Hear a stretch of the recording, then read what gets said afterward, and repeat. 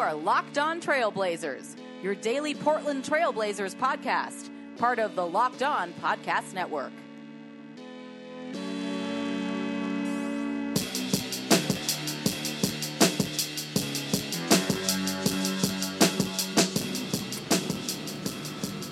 Hello and welcome to a November 5th, Monday, the day before the election edition of Locked On Blazers.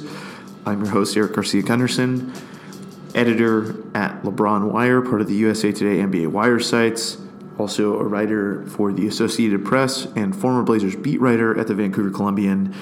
I'm back on the show. Thank you for being patient. I was covering both games this weekend, with one of those games being double duty because it was the Lakers. So I wrote my butt off this weekend, and therefore I did not have the energy to podcast after both of those games. I was up late. Not to complain. Obviously, it was very fun, very good to be in the building, very good to get a closer look at the Blazers and how they're playing.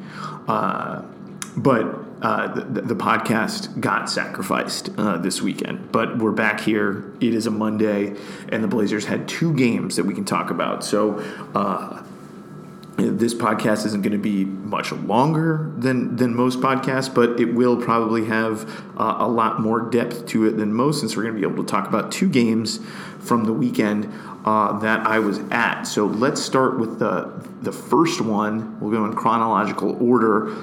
The Blazers split both of their games this weekend. Their first game was a 114-110 loss to the Los Angeles Lakers, but then they followed up their disappointing loss at home against LA against Minnesota with a 30-point dominating performance, 111-81 over the Timberwolves. So let's start with the Laker game.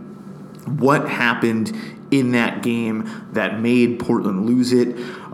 First and foremost, the Blazers were 6 of 35 from the three-point line. That's 17%. That is awful.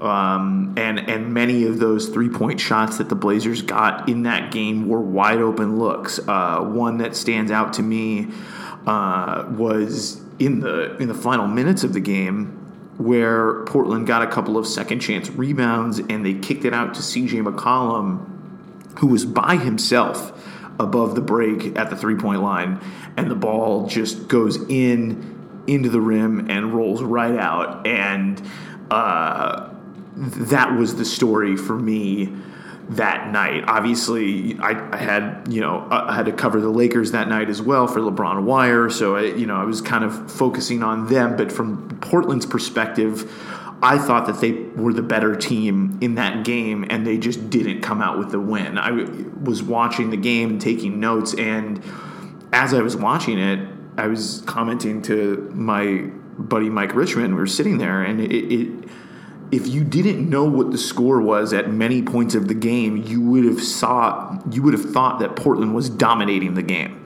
because they were getting better looks, they were getting better shots. The Lakers didn't really have a ton of flow to their attack.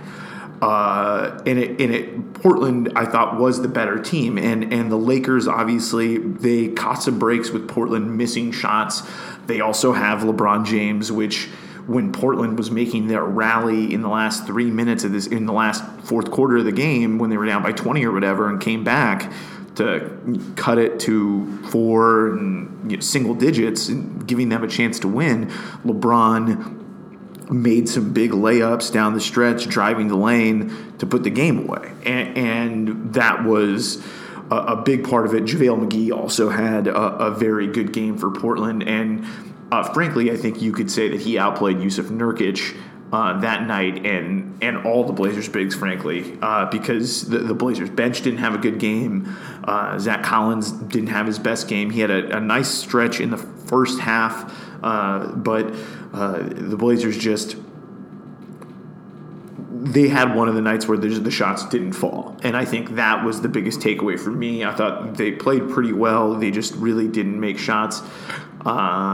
And the bench, to which the Blazers have come to count on for the early season so far, they didn't deliver, and they were significantly outplayed by the Lakers bench. Rajon Rondo, in particular, had 17 points and 10 assists in that one. So, and Josh Hart as well was also a big factor for the Lakers bench in that game. So, part of it was the Lakers bench playing well, playing and outplaying Portland's bench. The other part of it was Portland not making three-pointers at a reasonable rate. And that is, I think, the story of that Lakers game. But Portland bounced back with an impressive win. And, I mean, I guess it was impressive in the sense that Portland continues to take care of business and win basketball games. I just think and do it in dominant fashion where C.J. McCollum and Damian Lillard are chilling at the end of the game. You're getting some minutes from Gary Trent, his first NBA minutes at the end of the game. There was a Myers-Leonard chant that broke out last night because Myers was getting ISO'd at the elbow down the stretch of the game, although Myers did play well, and he earned it with his play in the first half. But it was really Portland's bench, again, delivering. CJ, Dame didn't score over 20 points. Nurkic was the leading scorer with 19 last night. But Portland's bench outscored Minnesota's 44-23. And for the second straight night, Portland really didn't shoot the three well. They were 7 of 28 from three, but it didn't matter because the bench delivered, and they really just outplayed what was a limited group from Minnesota. There was no Jimmy Butler, no Jeff Teague, no Derrick Rose. So they were obviously a thin group, a thinner than normal group. But Portland, we saw last night how sometimes when having a key player out might cause you to think a game's going to be easy. Last night, the Lakers played Toronto without Kawhi Leonard, and they didn't show up. And so I think one of the things that Dame said after the game was that it speaks to their maturity that they've been able to win these games, and Portland being one of the youngest teams in the league, and they were the youngest team in the league in the playoffs last year. That's a great sign, and I think also a sign that they're a young team, but they're very mature with Evan Turner and Damian Lillard and C.J. McCollum and Aminu and those guys and Myers-Leonard kind of setting the example that they're going to take care of business. And so Portland dominated last night. Minnesota was... Before we continue on the Blazers, I just want an aside on Minnesota. I have seen a couple of debacles in my day, in my... This is now my 7th year covering the NBA and covering the Blazers, and I've seen some really listless, uninspiring performances before, particularly when LeBron went back to Cleveland. But last night ranked as might be the worst one I've ever seen. I mean, that team is so broken, and my pal Sean Highkin wrote a great column for Bleacher Report really about, how bad that situation is. And he knows a lot of the characters from his days in Chicago, but it was so surreal to see Jimmy Butler. He's not on the bench. He's clearly not, involved with the team, and yet he's doing almost like this double speak where it's like, oh, it's not a big deal, it doesn't matter, and everybody in the Wolves locker room is like purporting to live in this alternate reality, and it's very bizarre. And you see Karl Towns get 20 points or whatever and have a game, but it's like he doesn't care. The team didn't really care, and it was pretty disheartening to see for Minnesota that last year they broke the playoff drought and it was a big thing and all that, and Portland obviously, did what they had to do, but it really is just, really eye-opening to see that Minnesota team in person. Just the body language was awful, and it was an interesting contrast with the Blazers, who were once again kind of underestimated headed into the season and are playing with, joy. They're playing for each other. They have a very collegial vibe to them, and they're a good team, which is something that Minnesota can't say. And now with that win, Portland gets to 7-3 after 10 games. Their rankings on both ends of the floor are spectacular, both with a top 5 offense and a top 5 defense. And they've been doing that all the while where C.J. McCollum has really yet to get going. He did have 30 against the Lakers the other night, so that was a good sign. And then the other thing is that Portland hasn't had Mo Harkless for a few weeks now, and frankly, we don't know how long he's going to be out. It's been really this indefinite. They update it on a daily basis, but it's basically going unsaid that this is an indefinite absence for Harkless. He was in the locker room. He's still with the team.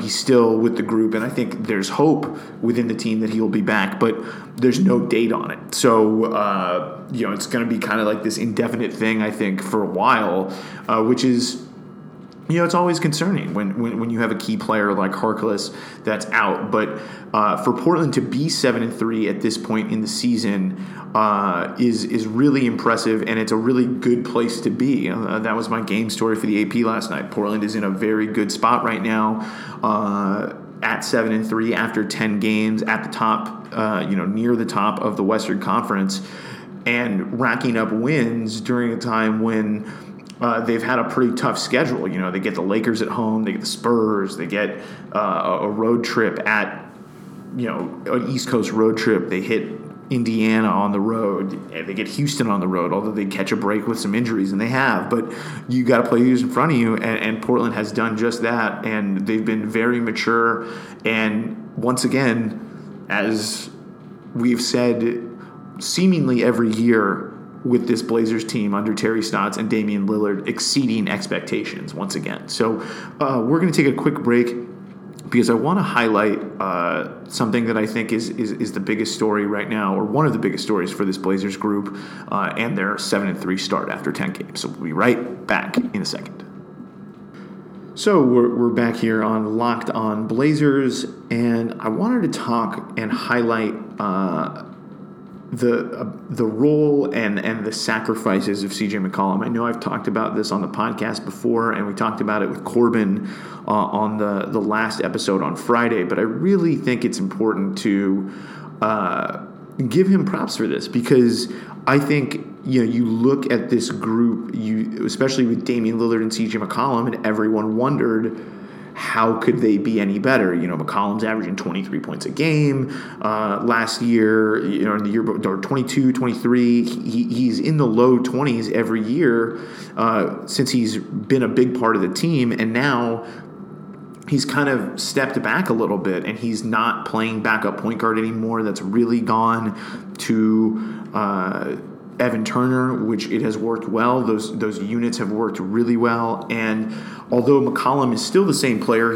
he's still an aggressive scorer. He still, can get hot and go off for 50. We've seen it before. He scored 50 in 3 quarters last year. But they're asking him to do less being of the point guard and really letting him go just as a shooting guard and also a secondary ball handler next to Dame. But I talked to Terry Stotts and Damian Lillard about kind of what that says about C.J. McCollum and what that process was for them kind of getting to that point. Obviously, they made some changes, they made some decisions, and Terry Stotts decided it was time to have Dame and CJ play more together.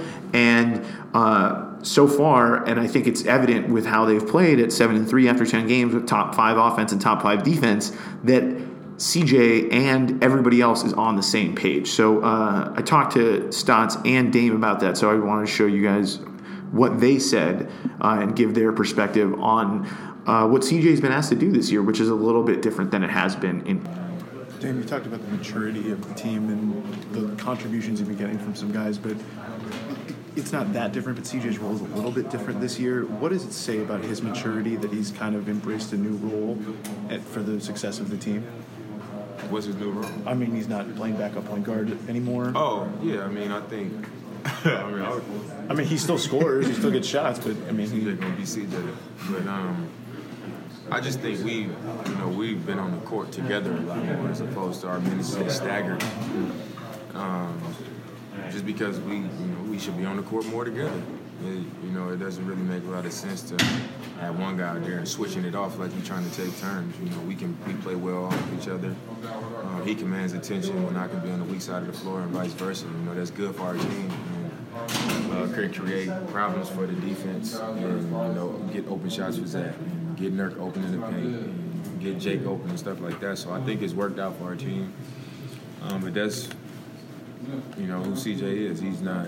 He's obviously a scorer. He's going to be aggressive. He's going to do what we need him to do, but within the team. And so far this year, I think everybody's done a great job with that. But it takes a big person to kind of step back and allow it to happen. I think he's done it along with everybody else. So that was Damian Lillard talking about the changes from CJ McCollum, although he was a little confused about what I meant at the beginning of the question. I think that's a really good synopsis of what the Blazers have done so far this season. And when I asked Terry Stotts about it before the game, he said that it was, everybody was on the same page. It's not just CJ. It's not that he had to just talk to him. It's really just been an emphasis this year of incorporating the team more. Portland was last in the league in passes last year.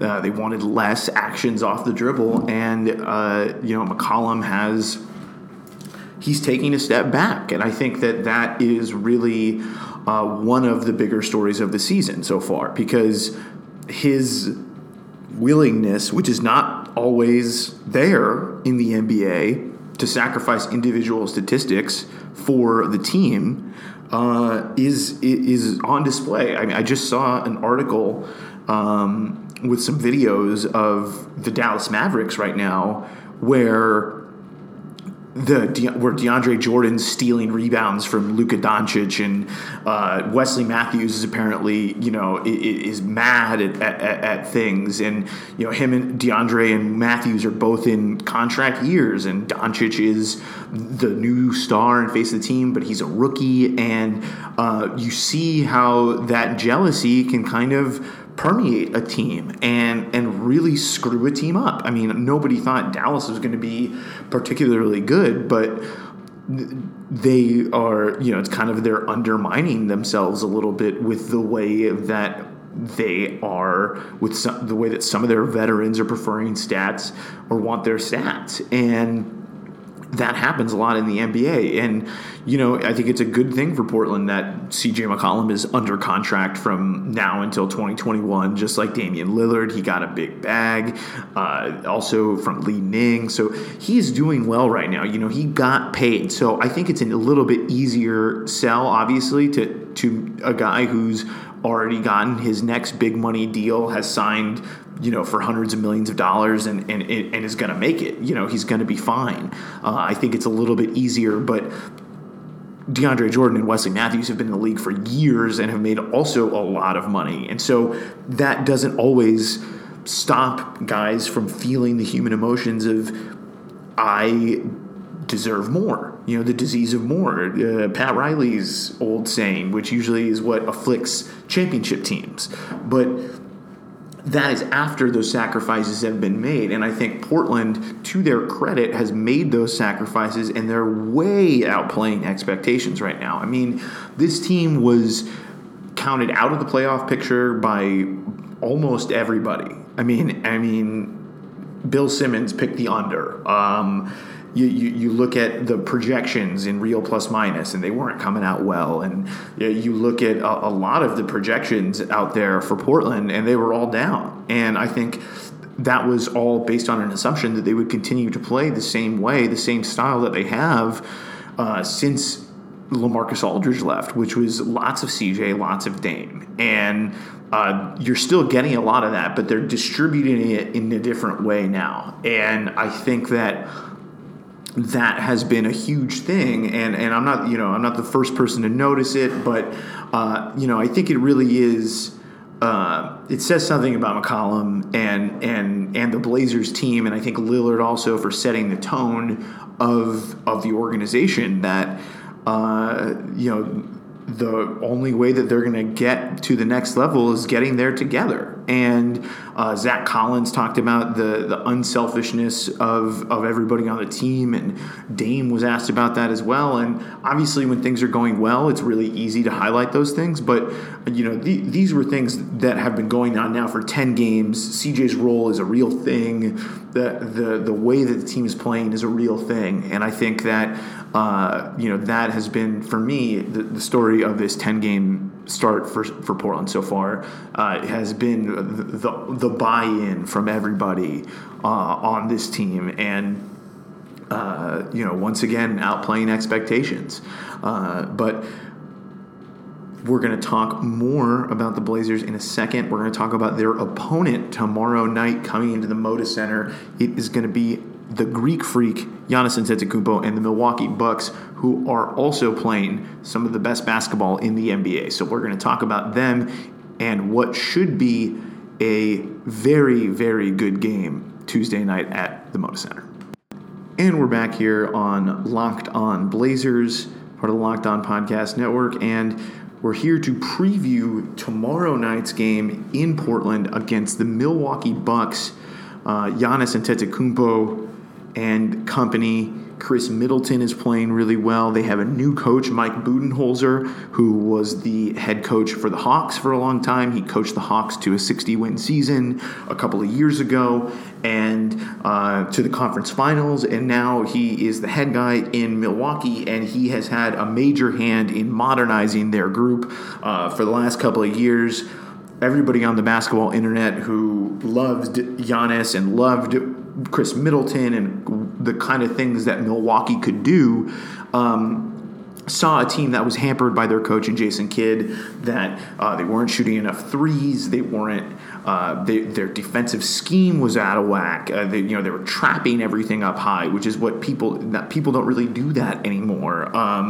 It's, unless you're the 2013 Miami Heat, you're not going to get away with a trapping defense. Or if you're the Golden State Warriors, maybe. But even then, those perfect defenses aren't hard to find. And now they've gone to a much more pragmatic scheme with Mike Budenholzer, and it has paid dividends. They are second in defense and third in offense so far, and they're looking like a contender for the Eastern Conference title. I mean, Philadelphia and Boston are both struggling right now. It's early. It's November. They're still reincorporating guys, but Milwaukee added a bunch of new guys as well. They had a new coach, and they had some adjustments too, and they have really been smooth. I mean, they have been phenomenal. They're 8-1 through their first 9 games. Obviously, Budenholzer has really increased the three-point rate for the team. They also made some nice additions. They got Brook Lopez from the Lakers. They got Pat Connaughton, former Blazer, on the team to shoot threes on the wing, and then they also have Dante DiVincenzo from Villanova, the rookie who's playing a lot of minutes and getting a lot of time out there and helping them. So the Bucks are going to be a really tough game. Giannis, MVP candidate for sure. He has been in seasons past, but with Milwaukee playing as well as they are, he's definitely putting his name in the conversation and putting them in positions to win every single game, every single night. And, that's what MVPs do. That's what Portland has in Damian Lillard, and Milwaukee has that in Antetokounmpo. They also have Chris Middleton, who is shooting lights out right now. He's also taking fewer mid-range jumpers. He's taking more threes, and he's hitting almost 50% of his threes. So, going to be a tough matchup for Portland defensively, and I think it'll be an interesting matchup for the Bucks, guarding a little bit of a smaller group, but Portland also likes to go big when they come off the bench. Terry Stotts likes the group with Myers Leonard and Zach Collins, and it's going to be a really interesting game, and I think, as far as this homestand is concerned, I think it's my most interesting game because they're the team that's playing the best ball right now coming in. Clippers are coming in later in the week, and then the Celtics come in after. But as I mentioned, the Celtics are struggling, and the Clippers, their best player is Tobias Harris. So I think that kind of answers that. So Milwaukee's coming into this game, and it's going to be fun. It's going to be a really tough game, I think, for both teams, and an exciting one. So I'm going to be there again for the Associated Press, so I'll have a report from there. Tomorrow is Election Day. Please go vote, and we will be back here on Locked On Blazers after Tuesday night's game against the Milwaukee Bucks. So until next time.